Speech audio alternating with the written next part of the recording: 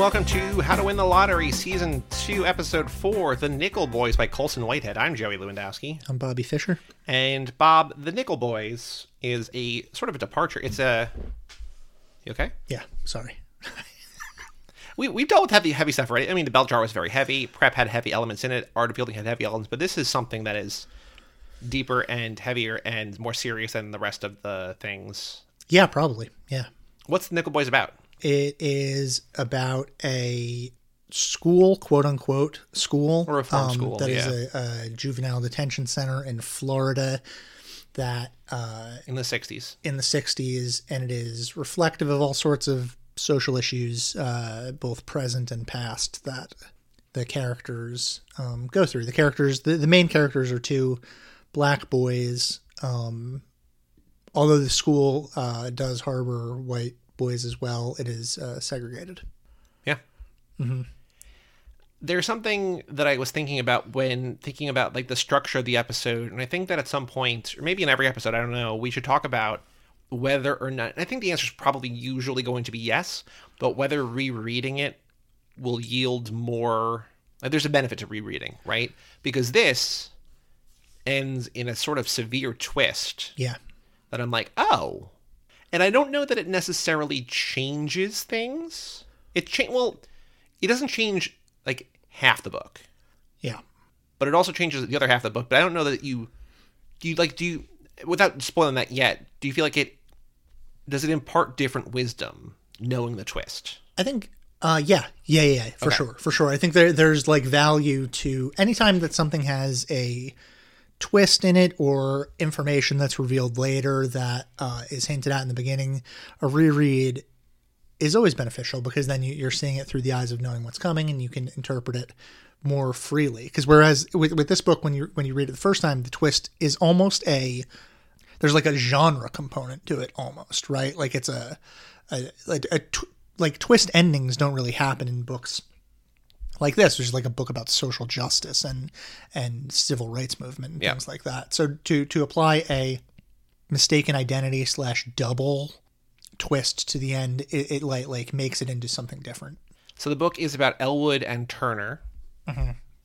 And Elwood grows up as this like studious, wants to escape his sort of low social standing area. He's got a loving grandma who does everything she possibly can for this boy. His parents left him to go just check out California. They were like, we don't want to deal with this. We're going to go to California. Yep. He's a reader. He's hungry for knowledge. He's taking college classes. Like he seems like he's like a high school freshman or sophomore maybe. And I think he's 15. And he's taking college level courses. And while en route to go to college, he hops in a ride with this guy who picks him up. And it finds out that the car that they're in is stolen. And they get pulled over, and he gets sent to Nickel Academy. So you just encapsulated the entirety of part one in a very short time. But what also happens during part one is that you learn things like he works at a hotel where he's the dishwasher at a hotel, and like a hotel restaurant or something. Yeah. And they like pull a trick on him by like wanting to race him to like see who can do the most dishes, and this is like a mean trick that they keep pulling on him, and he keeps like being proud of the fact that he can wash more dishes more quickly than anybody else without realizing that they are taking advantage of him and allowing him to do all of the work. Yep. And he only comes to realize that this is true when they do a race for somebody leaves behind a set of encyclopedias. When he wins the race and brings it home, he realizes that only the first one is real and the rest are just for show because it's like a sample copy or whatever. And that everyone is basically laughing at him all the time. And so like this is, I think, important to the book because it is indicative of essentially Elwood is a person who is trusting. He believes in the system and he thinks that if you do things like he believes in hard work and that if you do things the right way and are victorious without cheating, etc., like you'll be given your prize. Mm-hmm. But the prize is a dummy prize and winning it doesn't mean anything. So doing things the right way and working hard and getting ahead that way is like sort of there's like this deep symbology there of like, well, actually no, because like for especially people like Elwood, like young black men, the game is rigged. There's no winning. Even if you win, you lose. Yep. Because to win is to play by their rules, and to play by their rules is to buy into a completely illegitimate system that your winning actually means that they win more, right? Which is like sort of the whole of labor, right? Even if you work really hard to make money, like your hard work is still going to make someone else more money than it's making you. Life is just a mid-level marketing scheme, basically. Yeah, essentially. There's other stuff that happens in that intro, which also shows that he like wants to be part of the system, right? For example, when his friends steal candy from the candy store that he's working at, he's like, he sees them. And it's established that his boss doesn't care because he's like, these kids are going to like my shop, which means their parents are going to shop here and actually spend money. So like in the end, it's basically like I'm paying for advertising. Yeah, but which feels like just like a way to rationalize poor kids stealing candy. It's also like that's the right point of view because It's like, those kids are like, they're stealing, they're costing you a nickel, but like, yeah, the parents are going to spend money. They're the nickel boys. Oh boy. Okay, that was the last episode of How to Win the Lottery. We'll see you later. Theme song. No, but it's indicative of like Elwood can't bear the idea of someone playing not by the rules. Yeah. So when he sees these kids stealing and they know that they're like winking at him, like you have my back, right? He gets the shit kicked out of him by them because of this, because he can't bear their. He can't bear their breaking the rules, which is why then it's ironic that he ends up going to prison. Not really prison, but prison. Prison. It's prison. Well, how would you say it is different from a prison? Well, it's not different from a prison, but it's a school. Right. Okay. And they talk about like doing time, and it's just like, it's the wrong way to say it, but like it's just how they refer to it. Right. I think like an important and actually like really important part of the book is the distinction between like the title of something and what a thing actually is. Yeah. Right. So like they say it's a school, but like the narrative within it mirrors every prison narrative that you've ever read. Sure. Like you said before, the book is split into 3 different chunks. The first is kind of before prison. The second one is entirely at the school, at the Nickel Academy. And then the third one is largely after the fact, but also kind of flashes back leading up to the twist. And then there's a brief epilogue. Right. So the second chunk at the Nickel Academy, there's something, and it's clear it's not the point of the novel. But I sort of wish, because what I do appreciate about the book is that it's short and it's for as heavy as it is, it's breezy, which might be the wrong word, but it reads quickly.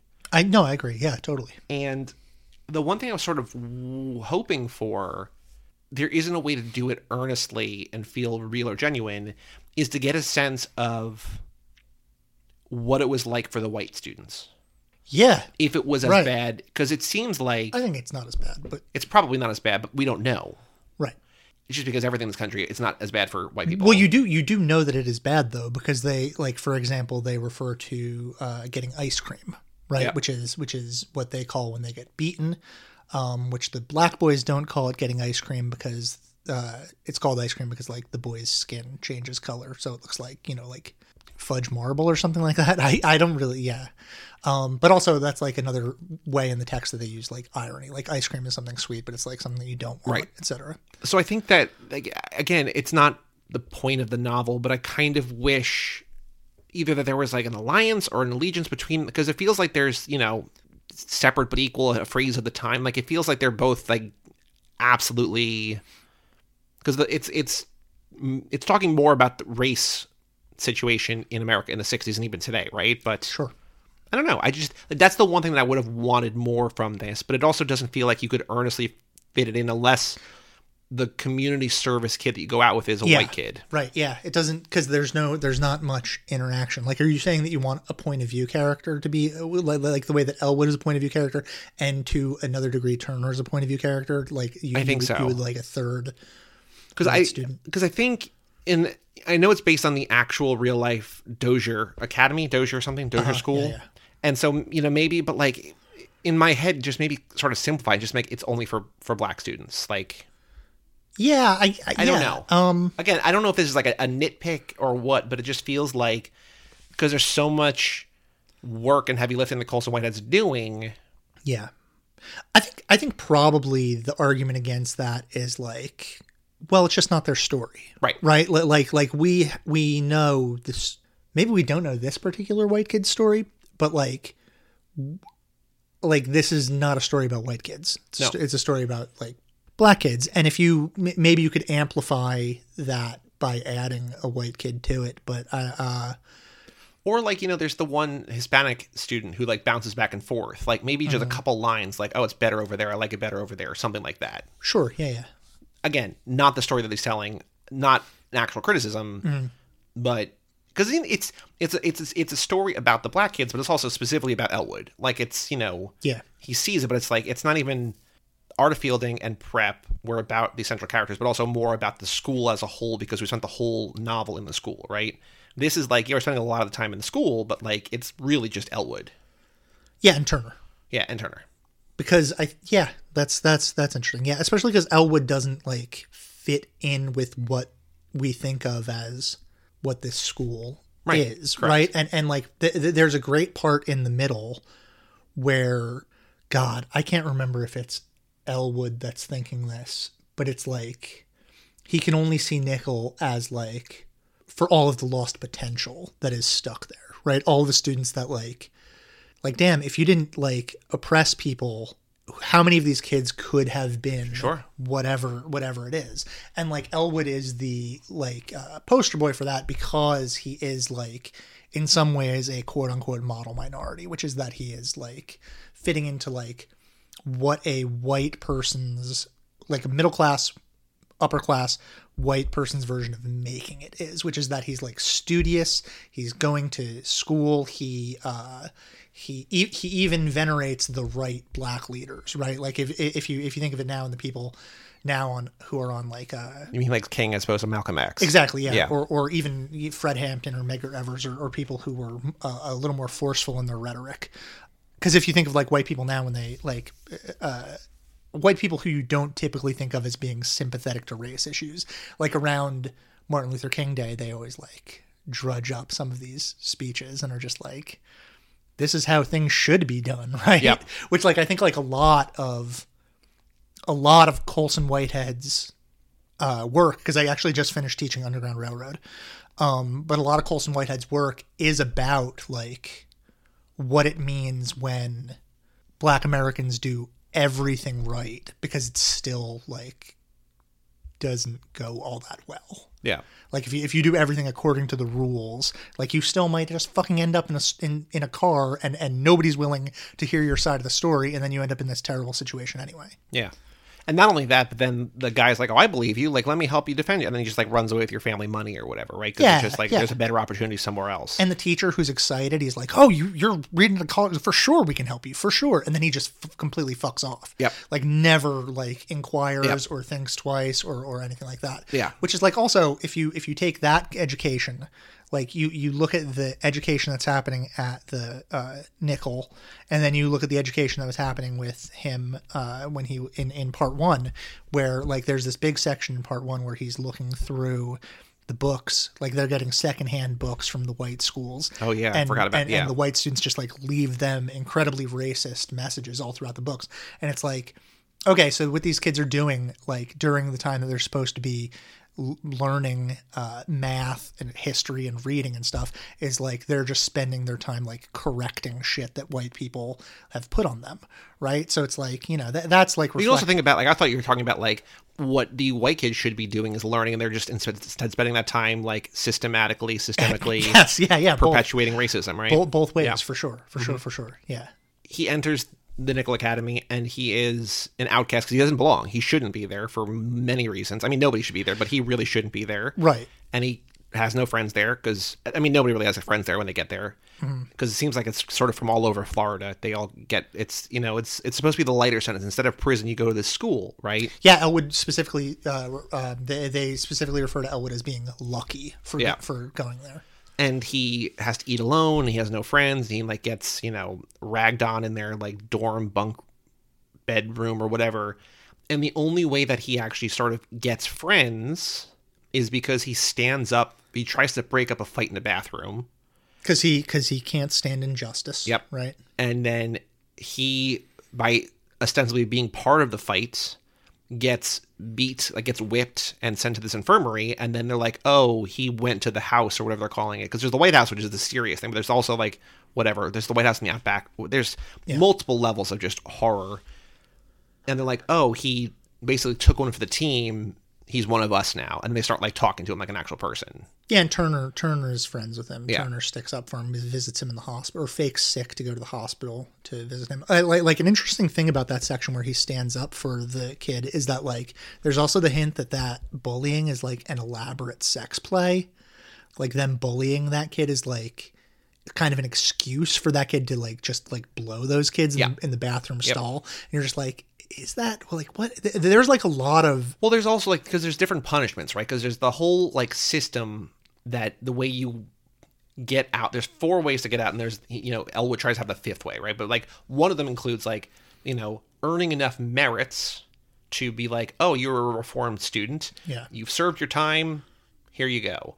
They're talking about like the different things that like the demerits, and they're like, well, in this one house, if you're caught jerking off, you lose 200 points, but if you're jerking another kid off, it's only you lose 100 points. It's like, wait, hold on, what? Yeah. So like, there's a whole like subtext of like the need for sexual gratification or something. That's like, right. And there's also the, you know, there's seems to be also a lot of, and again, this is like a very typical prison narrative, but there's a lot of, like rape by the people who are like in power. Yeah. I think, well, what's your take on this? The one kid, I forget his name, but he's like obsessively focused on Earl. He wants to poison Earl like over and over again. Everyone's like, we don't know what he did to him, but he's just like, Earl's the one. Yeah. We got to get Earl. And it's like the implication, I think, is probably that Earl was molesting him, right? I mean, maybe, but it also could just be like, there's a version, I don't think it's true, but like that this kid has been largely unaffected, or he's not encountered many injustices. Like Earl, it was like the only one who did a bad thing to him or whatever. And like it's probably not that, but it's just like, if the only person who ever did something like truly heinous to you, even just like backhand, like something like it's hard to compare injustices, but something like, you know, just like beat you or whatever, as opposed to like sexually assaulting you. Well, this is, I mean, Elwood focuses on Spencer for that reason, right? Because Spencer is the one person that really like gave it to him badly. But like the reason why I thought that this Earl was molesting this kid was because the kid is so insistent upon it that like everyone else eventually defers to him and is like, all right, Earl. Like, because it seems like they realize that something really bad happened, and that maybe Earl is like monstrous beyond the way that all of these guys have treated them. Which is saying something when it is the White House. That was one of the things I said before, is the White House where Elwood goes. Yeah.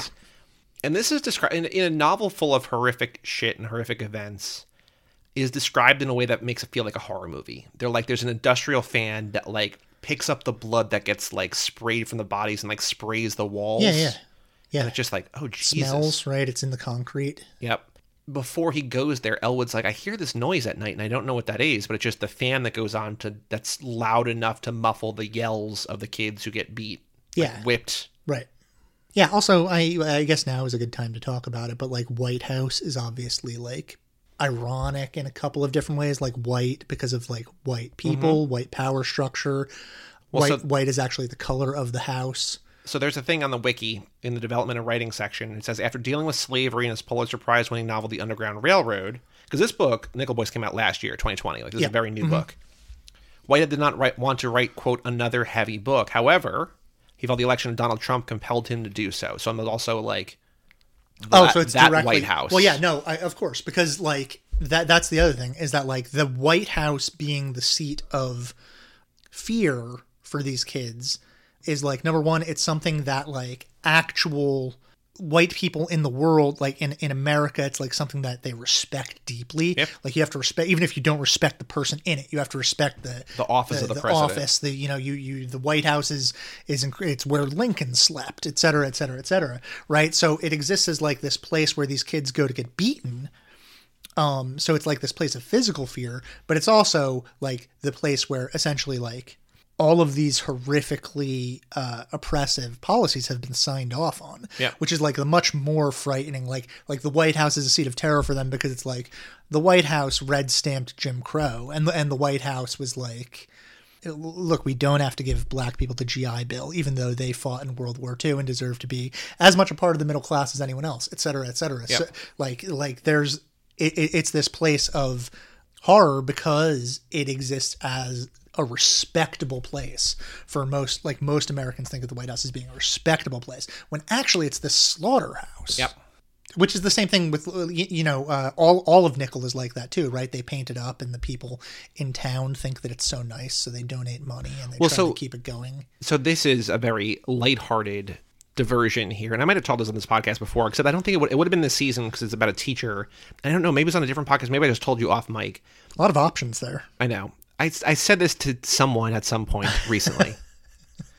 But there's a thing where like there's an inspection, right? Like people are coming to check out Nickel Academy, make sure like it's up to snuff, right? And so they spend a couple of days leading up there like repainting and fixing creaky boards, and like the day of they like go all out and they have like all this delicious food, and like everybody's like kind to be, and just like you can almost feel that the kids are almost like, oh yeah, things are better now. Like it's like the barest minimum.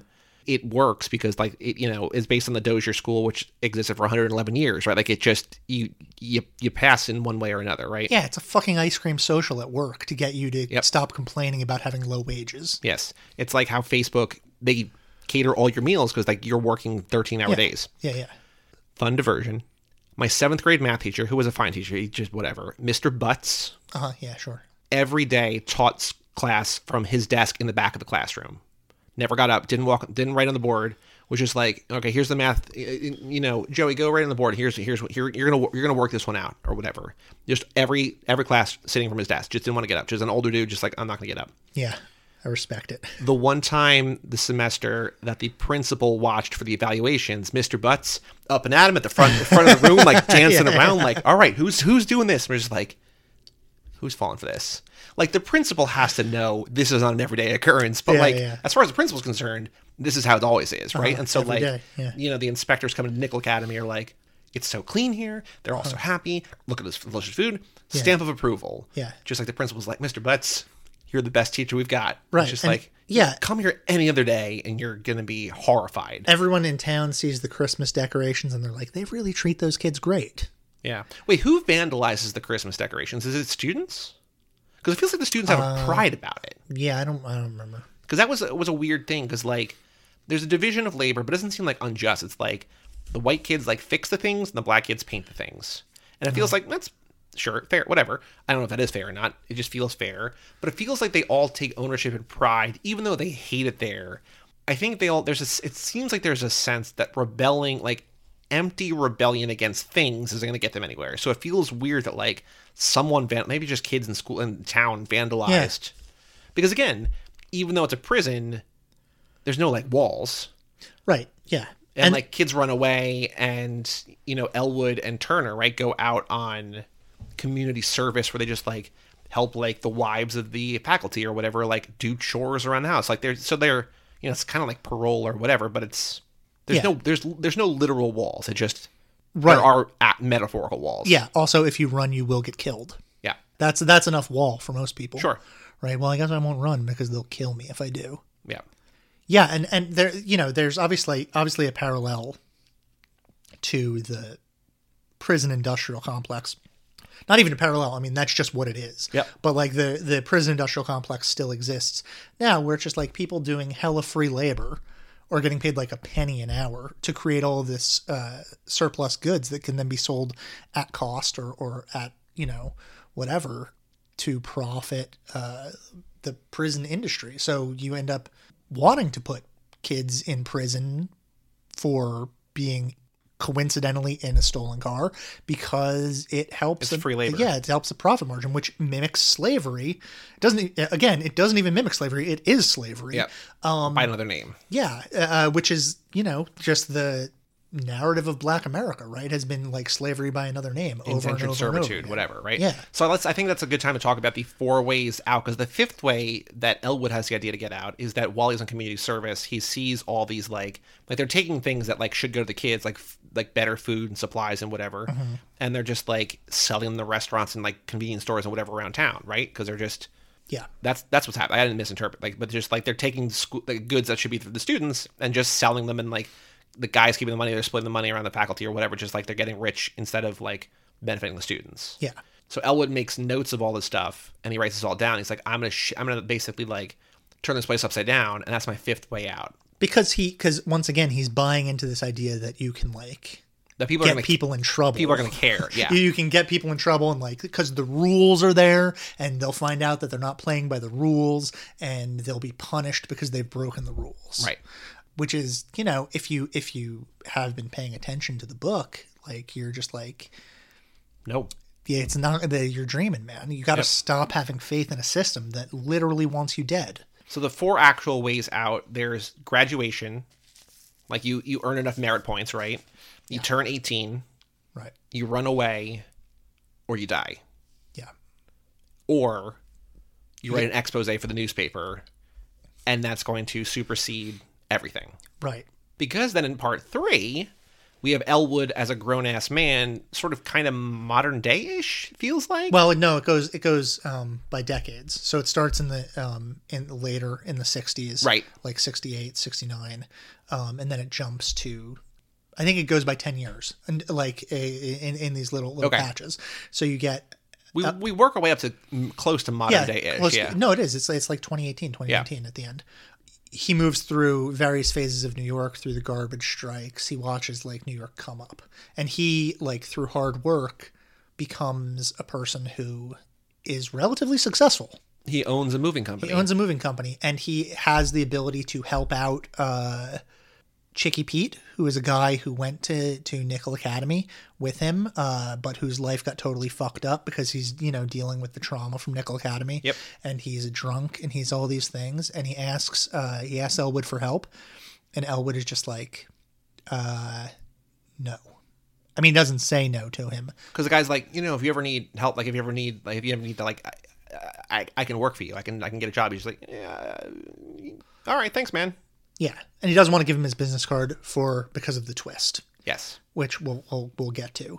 There's something there about, like, I don't know if he doesn't want to help him because Chicky Pete can identify him, or if he doesn't want to help him because he doesn't need the reminder. Right? It's like something that he has continually tried to put behind him, or in a cynical way, has sort of assimilated into like white culture. Right? Yeah, that's a that he made it as an upper middle class New Yorker, small business owner, and just like doesn't see the need to help. Yeah.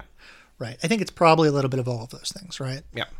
Yeah. So I guess knowing that there's a twist, I guess the structure of part 3 becomes much more apparent, because the whole book to that point has been linear. Yeah. And the first chapter in part 3 is him in the late 60s. It's like, okay, cool. So it was like before school, after school. And we know, like, it's interesting because, like, then we know that he's okay, right? Yeah, quote unquote. He escaped. It's like we're like, oh yeah, shit. He's like he's doing it. So, like, the assumption is that Elwood has escaped from Nickel.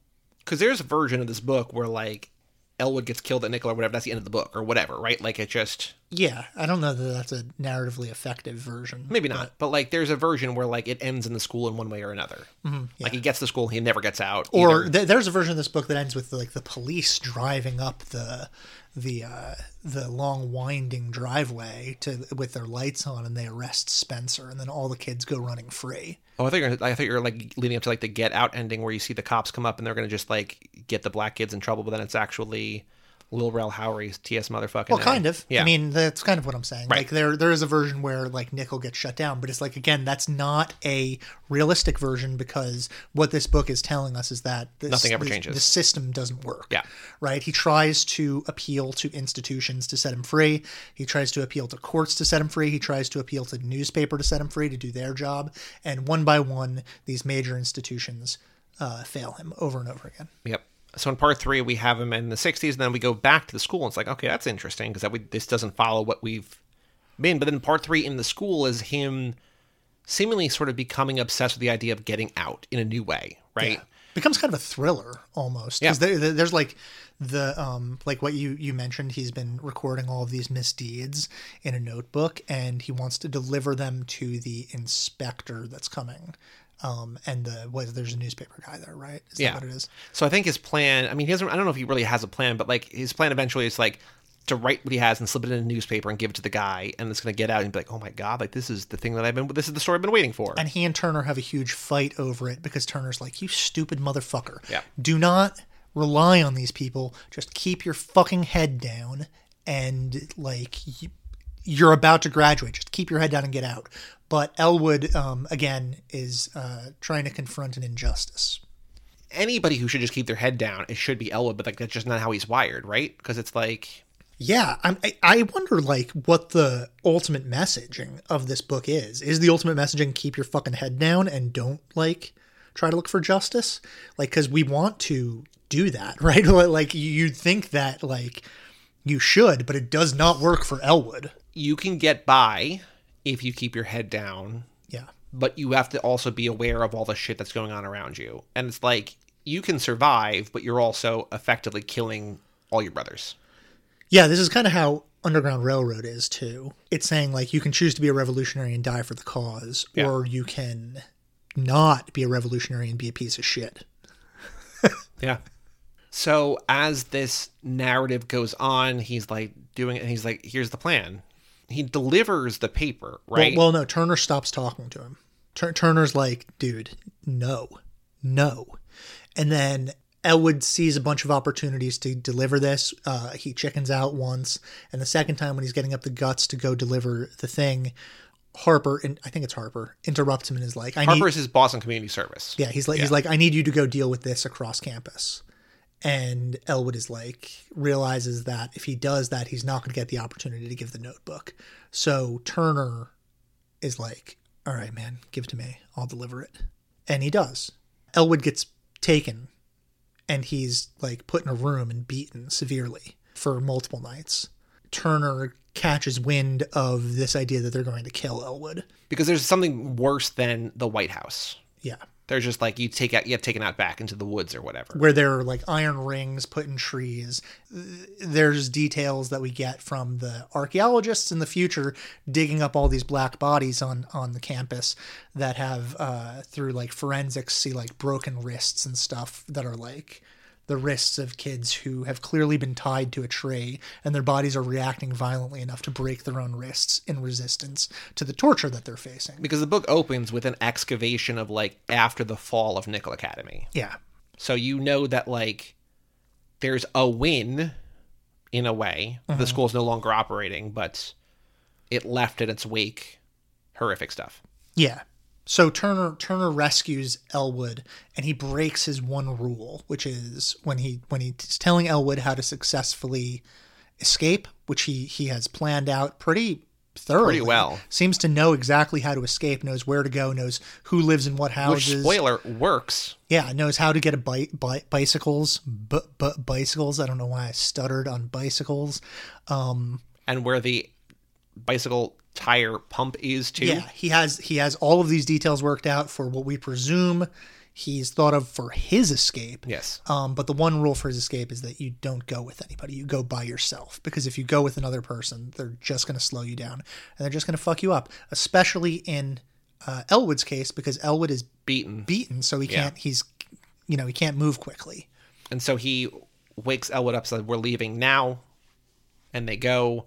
And the escape multiple times is like he has to like slow down to Elwood's pace, which is what you were saying, because Elwood is on the verge of death ostensibly. Mm-hmm.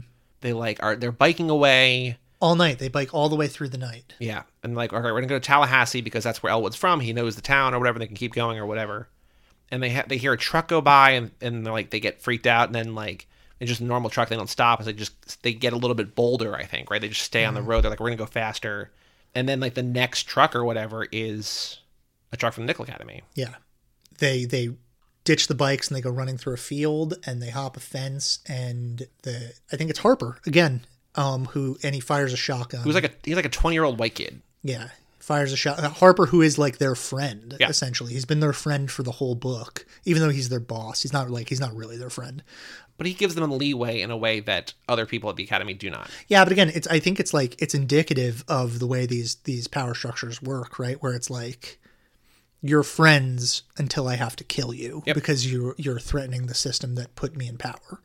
And if I let you get away, then I'm going to be maybe not killed, but my power will be diminished. Yeah. So he fires a shotgun, and the shotgun hits Elwood and kills him. Yeah, and you're like, wait a minute. Yeah, well, like, hasn't Elwood been narrating from the future this whole time? And that's how the book ends, because then there's the epilogue, and it's just like, well, I'm Turner. Yeah. And I went by Elwood because it just felt right. Mm-hmm. And I was kind of honoring him, but then it became something else. Yeah, and the epilogue is like really fucking sad, right? Yeah. Because it's like him telling his girlfriend. Yeah, the article comes out about Nickel, and he shows his girlfriend the article, and he's like, yeah, that's where I went to school. And she's like, I knew you had it, like, I knew it was bad, but like that? And he's like, yeah, and also my name's not Elwood, I'm Turner. And she's like, and they deal with it together, because like she, you know, it's not really her business whether he changed his name or not. It's not like he was lying to her. He was like, he was preserving himself from all the harm that could be done to him. Yeah, because just like there's a darker version of it or whatever where she like leaves, but it wouldn't feel earnest or genuine if she's like, well, you lied to me. No, I mean, she would be an F on our chart. That's a Patreon exclusive. Yeah, if she did that, but she's like, you know, she has a tough time with it because it's hard to know that someone you love has been through that much. Yeah. And there is some dichotomy there because like she's a New York girl, right? So she like, and he's like a black guy from the South and in the 60s. So he like inherently has a little more tension around those issues. Yeah. And it's like, whoa, okay. So then it, again, like you were saying before, there's like a genre element where it's like, oh, like, again, it changes what came before, but it's also like, it's a thing that they both went through. It's just he got out. Yeah, it's also, it's indicative of this experience, like not being quite so broad as monolithic, but it's an experience that's like, you know, this is a potential end for anyone and a potential future for anyone, any Black American during that time period, or now, or in the past, further back than that. It's like the phasing of Elwood into Turner is like, you know, that could have been either of their stories, either way. Because I guess if Elwood is the one who actually escapes, then it's like, well, he deserved it. Like he was smarter and worked harder or whatever, and he got out, right? But like Turner sort of survives. Like it's the fake Elwood, just like he just got lucky. But also like Turner is also, I mean, if you want to treat it like it's a morality play, like it's possible that Turner survives because he was courageous enough to save Elwood or to try to save Elwood. And in trying to save Elwood, he's risking his own life, right? He's breaking his own rules that he's firmly established. And earlier in the text, there's stuff in there that makes us think like Turner's not that great of a guy, right? There's like one part in specific where he's like, in his head, he's like, well, my parents love me. My dad's a drunk, but like, that's one thing.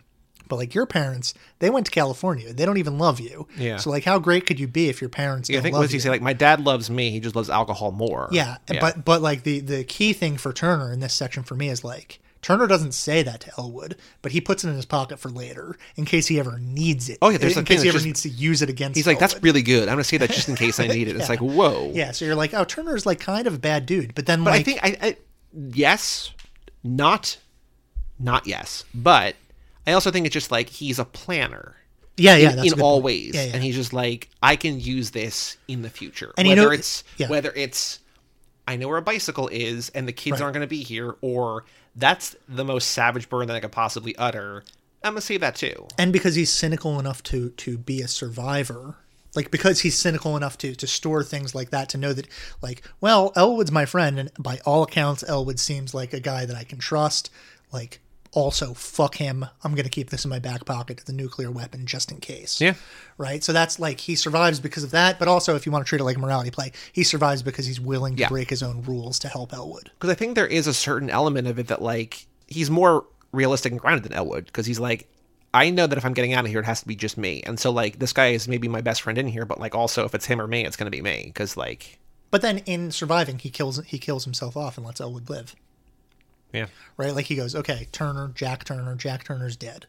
I'm Elwood now in name and, in theory, in action too. Like he's trying to like aspire to be the person that he thinks Elwood may have been, because Elwood is like an aspirational character to him. Do we know why Turner went to Nickel? Like why he got sent there? Are we told that? I think we do. I think it might be like, is it possible that it's not even a criminal thing, that he like needed a guardian? Because that's the thing, like, sometimes when I'm reading, I don't pay enough attention to certain things. Yeah. Like, you don't have any sense of how important a character Turner is until you realize, oh, he's the new narrator. Yeah, Turner's... I mean, I know that he's one of the more important characters, but I'm like putting all my eggs in the Elwood basket, because you're like, this is just, what it's about. Right, and this is another reason why rereading is beneficial, right? Yes, which is why I brought it up, right? Yeah. But it's the same kind of thing where it's like, watching horror movies, and there's like, in the Friday the 13th reboot, or in Death Proof, or in Scream, or whatever, or in Psycho, there's all these movies where you're like, oh, this is my narrator, this is who I'm going to follow, this is, these are the main characters, and then they die, and it's like, oh, okay, and like it's disorienting. And here, that happens, but it's like, it's a thing that you couldn't do in a movie. Well, you could, because he's so much older. When he's it's like you're going from 15 to someone who, like, you just change actors. That's true. Yeah. I mean, I'm shocked that this has not been optioned, or maybe it has been, but like I've never heard anything about it being made into a movie, because it seems so easily translatable. Oh, it came out July 2019. Okay, but yeah, okay. It seems like it would translate so quickly and easily. It won a bunch of awards, had rapturous praise. Do you have a sense of how successful the Underground Railroad is on Prime? I know you taught the book. I don't. I know none of my students wanted to watch it on Prime. I've only watched the first 2 episodes of it. We talked about this in our X-Files thread to make this very lighthearted, but like Prime has good shows that just nobody talks about. Yeah, right. So especially like Underground Railroad is directed by Barry fucking Jenkins, which is like, and it's similar to the Steve McQueen series on there, which like also, as far as I know, only me, you, Matt, and Tom have watched. Right, and like, I think Amazon absolutely dropped the ball, because like they submitted that as TV instead of movie. Like, it's clear they're movies. It's not TV. Like, it's just the one with Letitia Wright is like 2 hours long. Yeah, it's got a different problem than Netflix. But yeah, it's if the Underground Railroad's on Netflix or on HBO, I don't know that it would be bigger, but it wouldn't be as. I don't know if it would be big, but it would be bigger. Yeah, it'd be bigger. I think it'd be Even though probably realistically, more people, like way more people, have access to Prime than HBO. Yeah. But as according to the wiki, I don't think there's anything adaptation or anything like that. So again, it's new. Yeah. But still, you would have. I think adapting it would be really easy. I think it's like it's right. You don't even have to fuck with the narrative that much to do it. You can just get yourself a couple of fresh faced young black actors, and I think they're 15, so they're probably unknowns. You know what the one thing I would change structurally in adapting this is start at Nickel. And then have the flashbacks, because I think that would make the flash forward intercutting less jarring. Okay, yeah. So you start with Nickel, and then you're like, well, how did he get here? And then you have him as a young, studious kid or whatever. Yeah. Because I think it works. I think the way that the book is laid out works that way, but I think it'd be more apparent. Maybe not. Maybe I'm a better movie watcher than a book reader. I prefer linearity. I don't like the movements back and forth between time and books. I would rather something start at point A and go straight through to point B. But this one, but you can't do that here, because like it undercuts. Right? Yeah, you need it. You need the end. Actually, I would thread through the present day stuff throughout the entire text instead of just introducing it at the end. I would like thread it through the whole way. Well, so then we agree that we would start later, maybe, or maybe not. Would you start at the beginning? I think you probably start with them him reading the article. But you wouldn't start it with him as like a unsullied young boy or whatever. Yeah, I don't know. Again, not that that's wrong for the book, but yeah, I think I might just do it straight the way that the book does it. Maybe I might like push back a little bit, like so that the present day stuff was threaded throughout, but I'm not sure. Okay. Any other thoughts about the Nickel Boys? Yeah, I don't know. I don't really have any casting ideas for the movie. Because it's like we talked about, this is gonna be a hard season to do, because it's a lot of these are just young kids, and then you're just like, yeah, I don't want Mahershala for who? Oh, for as an adult. Yeah, there's anyone. There's a lot of it's easy. Yeah. That's like a good. There are like so many good black actors. Anybody who's ever been in a Barry Jenkins movie or TV show or in their 40s. Yahya Abdul-Mateen is a great. what's the name of the guy that was in Us? Winston Duke? Yeah, that guy's really good too. Tim Heidecker? yeah, Tim. That's what you meant, right? Tim Heidecker actually as Spencer would be fucking great. Yeah. I think that would be excellent, and because he's like, I feel like he could play such like a weird sadist in intimidating way. I hadn't thought about him as, I had thought of like, oh, John Goodman as Spencer or something like that, but Tim Heidecker as Spencer would be fantastic. Yeah, man. My dumb joke turned into an actual point. Well, I think Tim Heidecker's a great actor. Yeah. Just don't make Tom watch the comedy again. Yeah, that's like one of the, I'm not even kidding when I say that that's like a top 5 movie of the last 20 years. It's good. It's really good. I don't think it's that good, but I think it's really good. And then Tom just... No, I understand. I don't blame Tom for that. That's like definitely a unbelievably niche thing. Like you have to really enjoy all of the aesthetic choices made in that movie to really like and there's a lot of choices being made. Yeah. You got an email from Meg? Well, we're not going to call Matt. We're not going to call the Honorable Judge Matt early because it's late. We're recording much later than we normally do, and he's probably awake, but also maybe in bed. Who knows? Yeah, you don't want to bother someone who's got kids. We have an email address, lottery@cageclub.me, if you want to write in about the book that you just heard about, or the book that you're reading, or a future book in the season, because all the reading lists are in the episode descriptions and also on cageclub.me. Just email lottery@cageclub.me. But our friend Egg wrote in her reaction to the Nickel Boys. 7:47 a.m. She's sending emails. She's productive early. Or she didn't go to bed.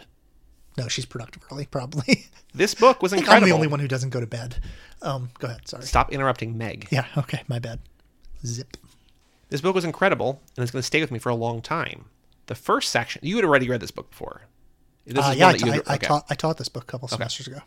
The first section is just an exemplary use of tension. From the prologue, you know that some serious shit's going to go down...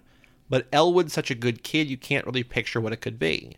The fact that his life was really ruined by wrong place, wrong time was devastating. The thing that struck me the most about this novel was that it felt there was a layer of hope throughout. Like, even though these horrible things were happening to these boys, something about it felt hopeful. The Martin Luther King quotes throughout were particularly effective in this because you really got the sense from this novel alone, how much King really spoke for and to black people in the nation. And Elwood wasn't resentful of King's hope. It was hard to do, but he really tried to follow King's words and theories. But in the end, even though Elwood himself dies, what? Turner takes up the mantle after being inspired by Elwood. The last sentence, when you realize that Turner is sitting in the building where Elwood hoped there would be black men and women sitting one day, made me cry. Millie's character was also interesting to me. Her character showed that black struggle isn't a monolith. There are different variations based on class and where people live. Is Millie the grandma? Harriet's the grandma. Who's Millie? I don't know. Maybe his girlfriend? Yeah, probably. All in all, it was a hard book to get through, but it was so good. Thanks, Egg. I'm Googling Nickel Boys Millie right now. We find out that Meg read like, Yeah, it's Turner's wife, yeah. Okay. No, that's, yeah, okay. Sorry, I just didn't remember the name of the character. I was just saying that like she read like the Sacrament version, and we read You Should Know Everlasting. There's this whole thing where Elwood's like, guys, I'm not really dead. Yeah, this didn't really happen. I think when Meg talks about hope, I think it is not wrong, but also is indicative of the hope that we all have for systems, right? There is this idea that, like, over and over again that these things are going to come save us, and then they of course don't. Yep. I agree with Meg about the end where he's eating at the table where eating in the restaurant where they hadn't been allowed to eat earlier, but I also have noted... Because for the first section, when he's washing dishes, Elwood's like, it's legal for black people to eat out there right now. Like, the law passed or whatever. Yeah. But it's not legal. Like, it's... what I don't know. Well, it says, and it happened. They opened the counter. And then it says, Turner didn't have enough money to eat there anyway. Right? It is good. Like, obviously, like, that's progress, and desegregation is... indicative of progress, but I think desegregation is also often used as a smokescreen for progress because a lot of places are still segregated, just not by law. It's like schools are still segregated because of class boundaries and because of like the racial reasons that like keep black and brown Americans inside the underclass. Because, like, you know, you can desegregate a country club, but if you only give white people access to money, is that country club actually desegregated, right? Which is like, that's essentially what's going on with Turner in that scene. Where he goes, yeah, great, it's desegregated. I don't have any money. I can't eat there anyway. So what the fuck? Well, Right. what does it matter to me if it's desegregated? So like there's later on in the text he can eat there because he does have money because he has like bought into and benefited from like the American Dream, yeah. in certain ways. Yep. Is it a bummer of a book? Is it a hopeful book? What do you think? Like I feel like there's hope within it, but it's not nihilistic. I think it depends on how you think about America, like you or like me. Oh boy. Well, how do you think about America? Well, I am not well read enough. You'd like to see it be made great again. Yes. No, I want to keep it great because we made it because we made it great. No, but I think it's just like I'm generally an optimistic person, right? Yeah. And I want to see the best in things, and I'm just like things can be better, and I know that they're not, but it's just like things can be better, and like blinders, and like it's not the right way to live, but things could be better and make it great again. And then you're like, I want to dive in and touch the bottom of the pool. You're like, do you have any idea how much bad? I'm just like, no, I don't. Which I think, what was it? There was some book that we read, maybe it was Open City, where I'm just like, I'm not well read enough to understand like the ramifications of this. Mm-hmm. Like, I know that bad shit happened. I'm not ignorant to that. Yeah. But I'm not as in touch with like a lot of things as I should be, where I'm just like, oh my God, like, I don't know. The vibes. Yeah. And also, like, I embrace the evil. Sure. Our next book is Pamela Erens' The Virgins, which is a book that we have both read. It's a great book. Great book. I'm excited to go through it again. Great, revisiting some of the themes from the very first book that we did. The Death in Her Hands or The Bell Jar? No, Death in Her Hands, right? This idea of postmodernism and the shifting unreliable narrator perspectives of narrators. Yeah, lots of good like postmodern ideas in there. We have a Patreon page, patreon.com/lotterypod. Like I said before, email lottery@cageclub. Genuinely, we're doing great stuff on the Patreon. That we can't talk about. Makes sense. If we talked about it, we'd be arrested. It makes sense within the scope of the podcast while also making no sense. Yeah. And there's literally twice as many episodes. Yeah. Right. Which was not the original idea, but we do a bonus episode after each main episode. Yeah. If you guys have heard of docking, you'll want to tune in. Oh, Jesus Christ. Keep reading. Today's crime is making people Google docking. Today's crime is obscenity. Got blood rush to my head, they hot lock popping off the fucking block, now clocking wristlet watch been top off.